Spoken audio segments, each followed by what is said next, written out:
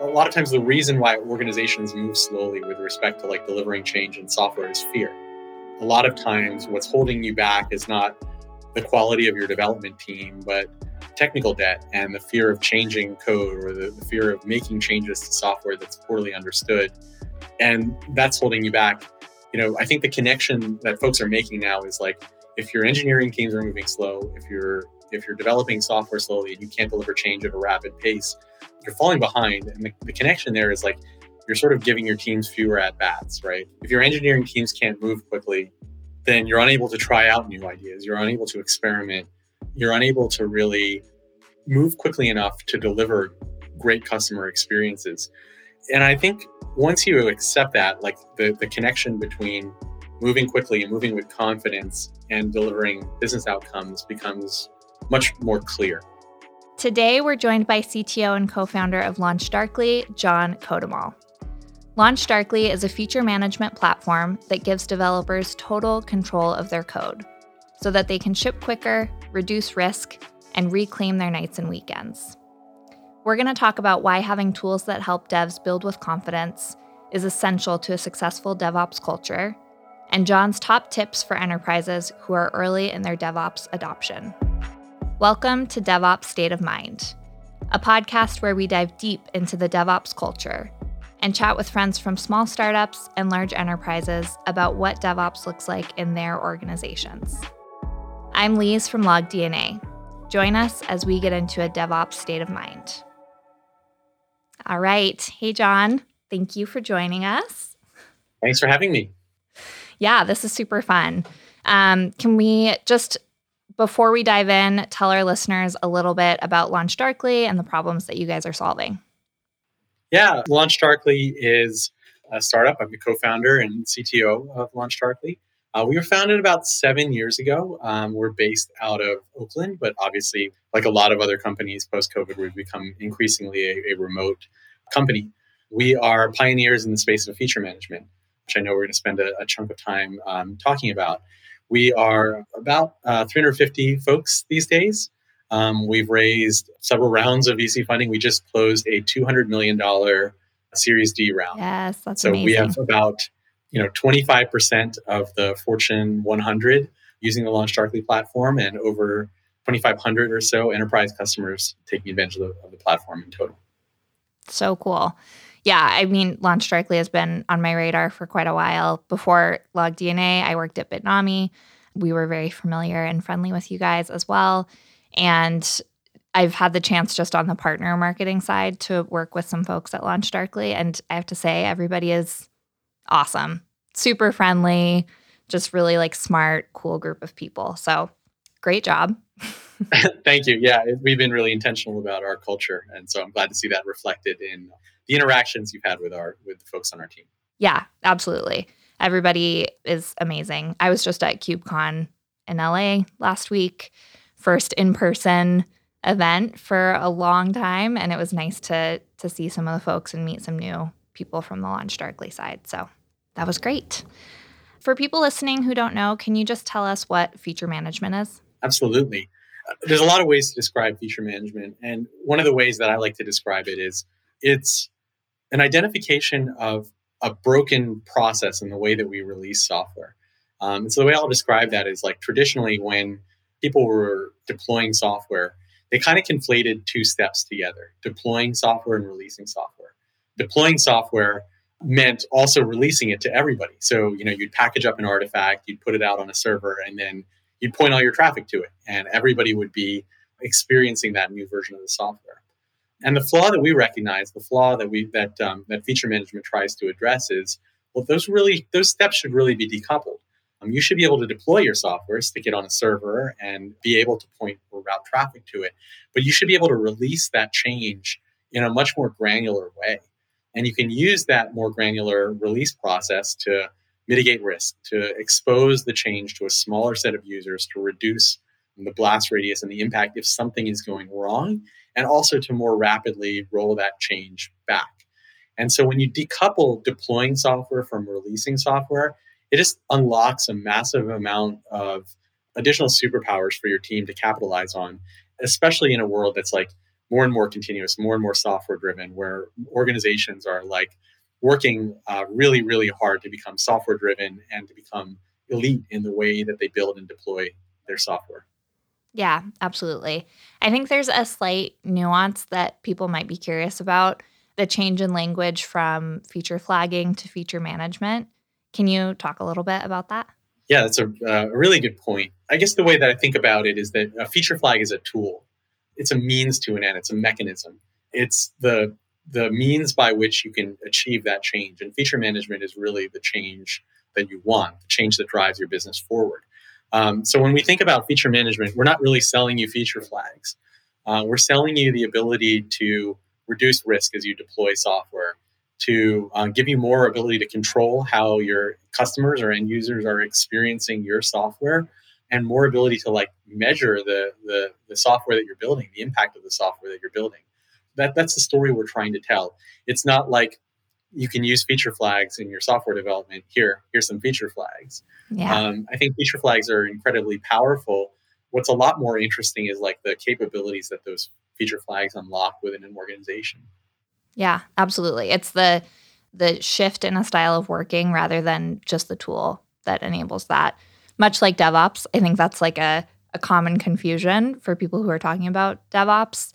And it's such like an ambiguous term anyways. We see people, use it in a way that's synonymous with CI/CD, which is, it misses so much more that is going on. Yeah. Okay, cool. That's really interesting. You guys have been doing this for a little while. When was LaunchDarkly founded? 2014. Okay, awesome. So you're close to the same age as we are. We were 2015. Yeah, we were one of the earliest customers of LogDNA. Yes, that's amazing. The product has changed a lot in that time on our side, but the industry has changed a lot in a short amount of time. Yeah. I'm sure you've seen that on your side as well. How have you seen specifically kind of the market's reaction to the concept of feature management change over those last 5 years or 6, 7, however? 7. It's been a remarkable change. People talk about startups as, folks that are able to see a wave before it comes in and capitalize and ride that wave. And I think we have been able to do that. When we first started LaunchDarkly, it was hard explaining the value proposition. It was hard to get people to understand what we were trying to do.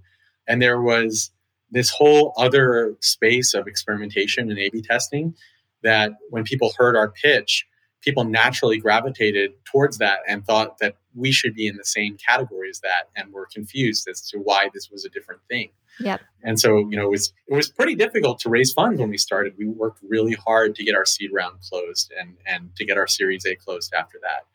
And, if you look at our sales for like the first year or so, it took a long while before we had some initial traction and before that really took off. If you looked at, the first 2 years of our existence across all of our metrics, you wouldn't see anything that even comes close to approximating like a hockey stick or anything close to that. It took a long while. Yeah. One of the other lenses that I use to think about how the space has matured is, we were very fortunate to have some folks at Microsoft invite us to Microsoft Build, even as a really early stage startup. So we had a keynote talk in Microsoft Build, and I think in our second year of existence. And we've been fortunate to partner with Microsoft and continue to attend Microsoft Build over the years. And I remember attending Microsoft Build the first year we were there, and people would walk up to our booth and go, "What is this? I don't understand this at all." Yeah. A few years later, I came back to Build and joined in and sat at our booth. And we had customers, prospects coming up to us from some pretty notable companies. And the message went from like, "What is this? I've never seen this before. What are you talking about?" to, "We have a feature management initiative and we have budget set up for the next year. Tell us why you're the right solution for us." Or we look at you as the leaders in the space. Tell us how to get there. That's amazing. And that maturation is just, it's an amazing sign of how we've progressed. What do you attribute that to? Just like the shift in mindset. I mean, you can attribute it to yourselves if that's appropriate too. Like it might be, Yeah. just being out there educating people about what feature management is and why they should care about it. Yeah, I mean, it is bad. It's an incredible amount of work by everyone on the team, from the marketing folks to the product folks. It's also like a convergence of a set of ideas on the DevOps side of the world that I think really aligns with our message.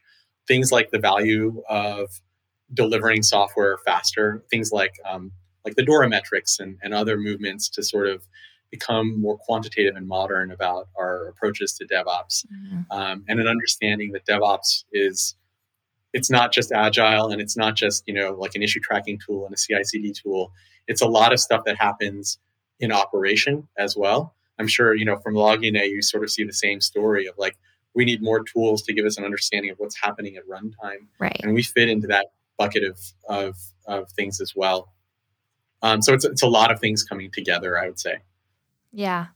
It's interesting that you mentioned that, because I think sometimes when talking about DevOps, there's such a strong focus on the developer side of it and pushing more things onto the developer. The developer should be thinking about operations and about security and about how their application runs in production, which is true.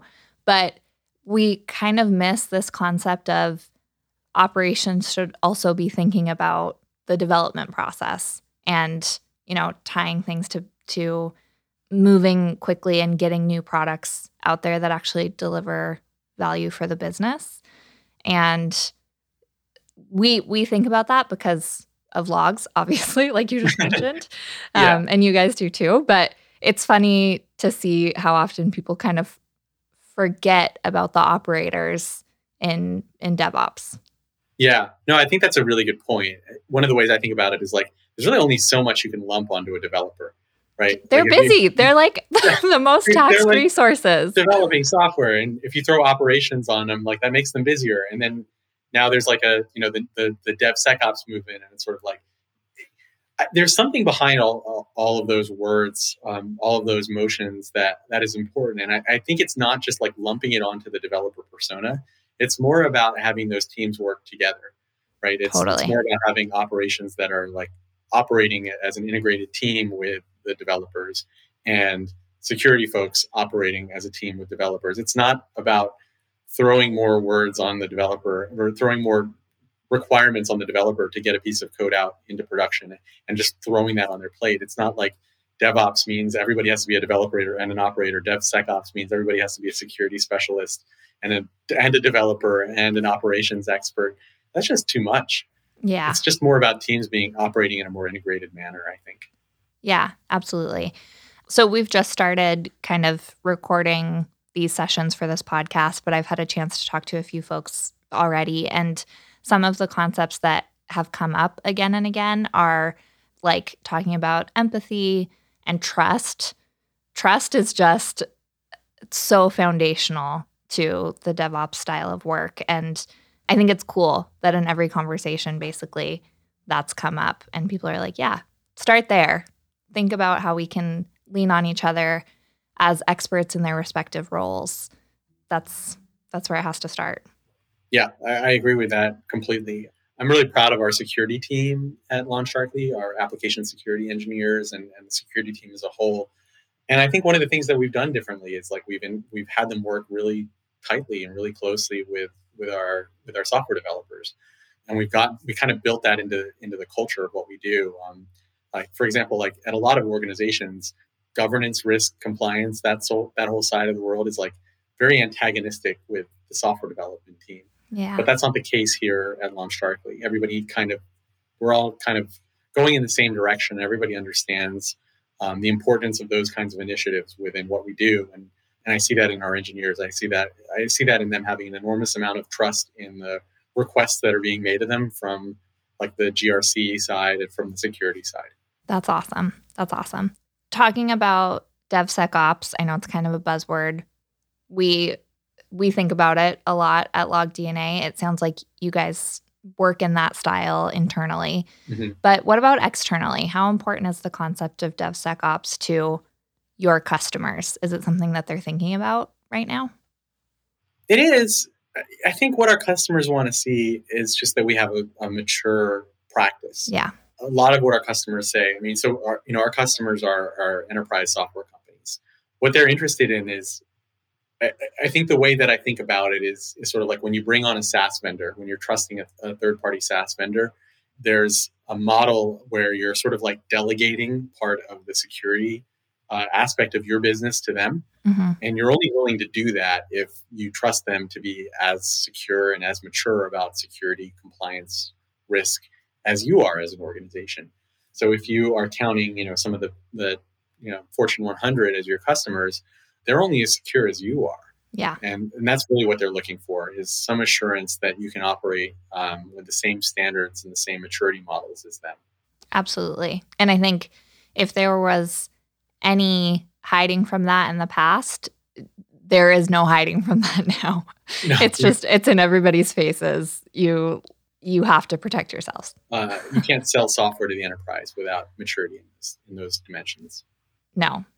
And even if you do have maturity in those dimensions, as you said, we've seen that can sometimes not be enough, which, I get to the pleasure of working with the PR teams as well. So we get to see a lot of that stuff. It's pretty insane, all that's happened this year.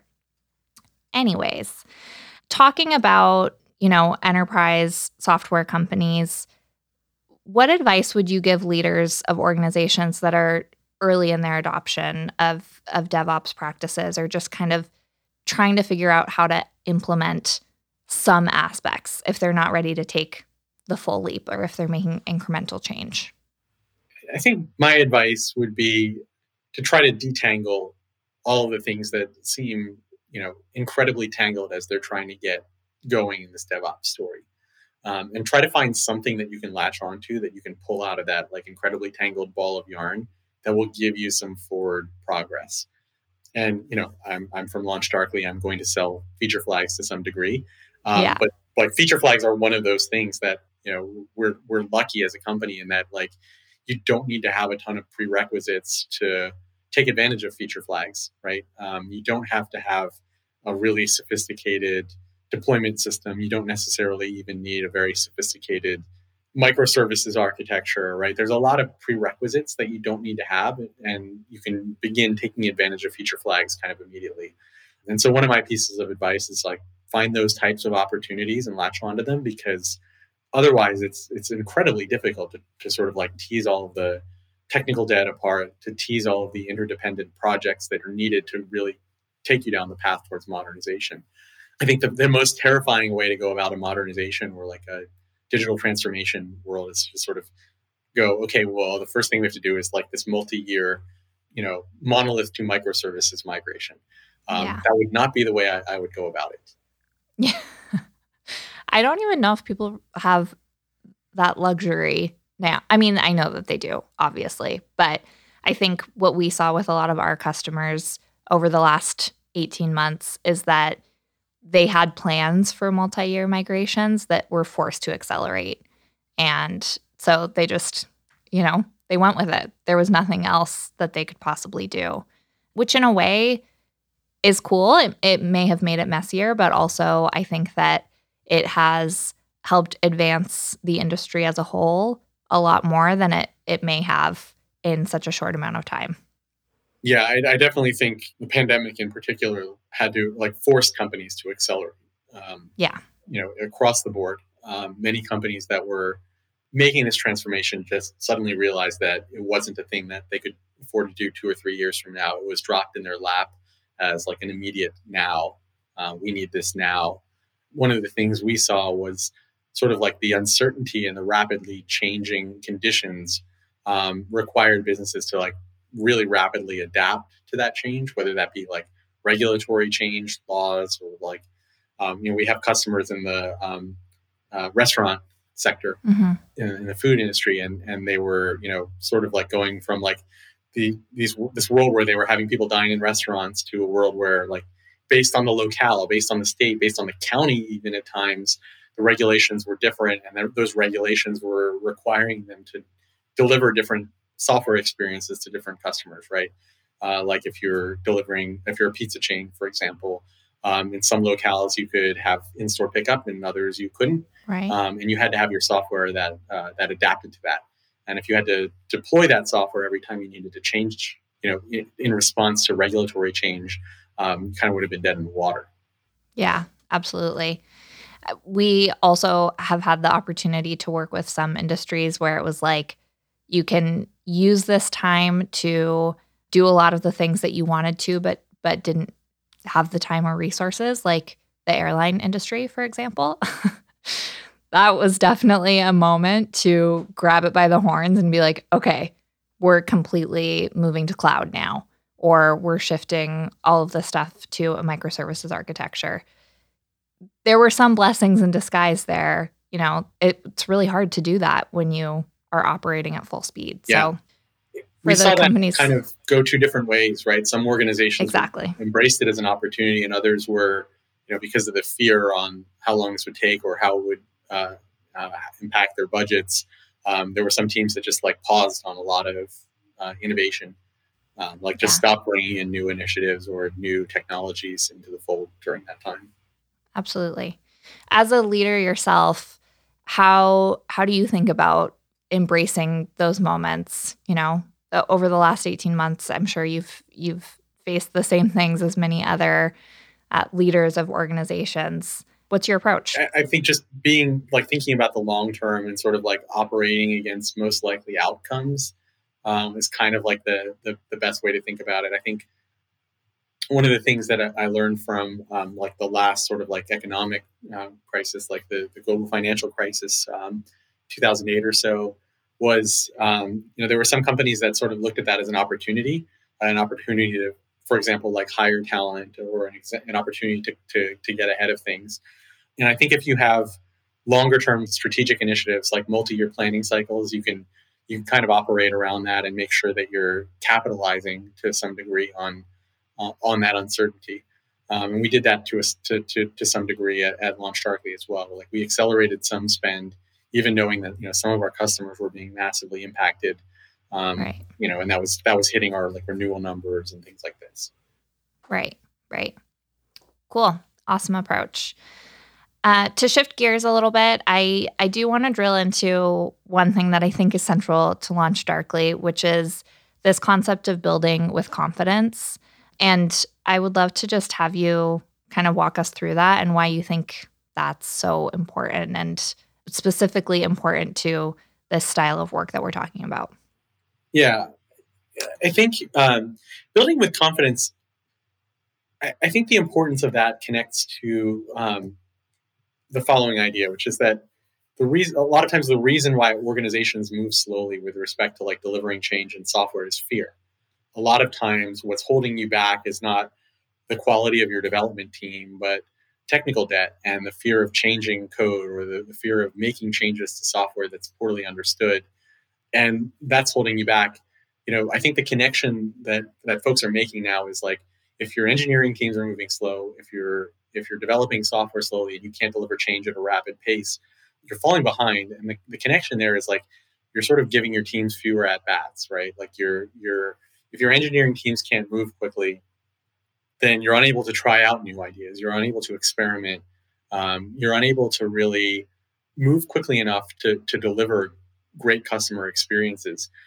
And I think once you accept that, the connection between moving quickly and moving with confidence and delivering business outcomes becomes much more clear. Yeah. Right. You sort of, especially as your business transforms from being software being a secondary part of the experience to software being the primary interaction point between your company and your customers, which is the reality that so many companies faced, especially during the pandemic. We're now all doing all of our banking over a mobile application, so that banking experience had better be exceptional. I think the thing holding back a lot of these organizations has been fear, and the thing that LaunchDarkly can provide, the thing that feature management can provide, is that risk mitigation, and that helps you move faster. That helps you deliver better software experiences over time. Yeah, I love that. I was talking to our CEO recently, and I asked him, kind of this question, how do you feel about the statement, move fast and break things? He was like, I like it, but move fast, break things, and then fix them before it's customer impacting. Yeah. I think that has evolved, right? Like that's the old Facebook, circa 2006 mantra. Yeah. And I think the way we've matured as an industry is that the past 15 years have given us an opportunities to realize that that's kind of a false dichotomy. Totally. Like you can move fast and not break things. The way that most organizations want to operate is move fast and measure things. And measuring things means, yes, you have visibility into things that you broke, but also, visibility into what you've done that's actually improved things, visibility into positive change, so that when you're making bets, you can invest more in the things that are working. Yeah, that's amazing. Move fast and measure things. Did you come up with that one? Just now. Love it. Yeah. No, it's okay. It's from your mouth and we're recording, so you get the trademark on that for sure. I'll let your marketing people know. They'll be thrilled. I'm sure a number of people have thought of that long before me, so I will not. It's a good one, though. Thank you for sharing. Okay, last question. What do you think the future of DevOps looks like? I'll touch on a point that we made earlier, which is that we have more and more teams operating in an integrated fashion. When I think about what the future of DevOps looks like, I think it's more of that. It's more of that extending beyond engineering roles, so beyond just DevOps and DevSecOps. How do we take product managers and how do we integrate them more into the delivery practice? How do we take designers and integrate them more tightly into the delivery practice? It sounds abstract, but like a really concrete example of this is like we're starting to roll out what we call ephemeral environments in our workflow. So that means that anytime there's a pull request, there's a LaunchDarkly environment spun up that is hosting that code or is deploying that branch of the code. And that means that designers can go in and interact with the things that their engineers have built, the designs that their engineers have built. And that's a way of bringing designers into this like continuous process, the software development lifecycle. When I think about DevOps, I think about sort of like more and more things moving into that kind of mold where it's like collaborative software teams continuously operating together. And I think of it as a broader thing than just DevOps. I think of it as the way that software will be built in the future, as a multidisciplinary kind of activity that's all operating continuously. That's awesome. And I don't think it sounds abstract at all. I mean, truly in my mind, it's like in the future, sales and marketing and product and engineering all can collaborate, because thinking back to even like, the Phoenix Project, right? This is the entire premise that it's built on, that sales asks for something that engineering can't deliver. They're forcing them to create something. If everybody has true insight into how their partners across the company are working and operating, you can build something that's so much stronger and that has input from the market, and where sales is continually providing feedback to the product team about what customers are needing, and that can influence, the future direction of the product. So I love it. I think it's awesome. Yeah, I think if we can unlock that as an industry, if we can figure that out, the sky's the limit. What we can accomplish is going to be incredible. Yeah, absolutely. Looking forward to talking to you again in 5 years and being like, remember when we talked about this thing and now it's real? Yeah, Can't wait. I'll take my flying car to your office and we'll have a conversation in person. Awesome. I love it. Well, thank you so much for joining us, John. It's been awesome to chat with you. For people who would like to learn more about LaunchDarkly and feature management, where can they find out more? They can go to LaunchDarkly.com. That's a great way to find out about us. You can learn all about what we do, what our mission is, and how we can impact you and your software development team. Awesome. Thank you so much. Thank you. All right. I'm Lise Jones. Thank you for listening to this episode of DevOps State of Mind, brought to you by LogDNA. If you want to hear more about the DevOps culture, subscribe to the show, and then pop over to our website at logdna.com to learn how to be more productive in a DevOps world. Links and information from today's episode will be in the show notes. And DevOps State of Mind was produced and edited by Pamela Lawrence from Studio Pod Media. Thanks. Talk to you guys later.